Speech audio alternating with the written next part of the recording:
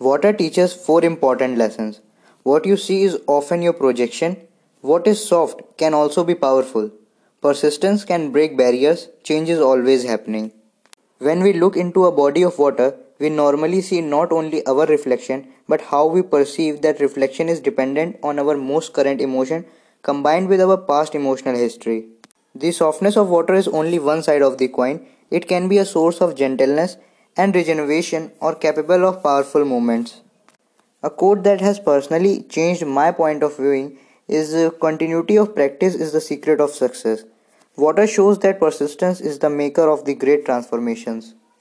If you take note of what is happening deep within, bodies of water demonstrate that change is constant. Even if a lake is frozen over, there is still movement occurring at the atomic level. Peace out.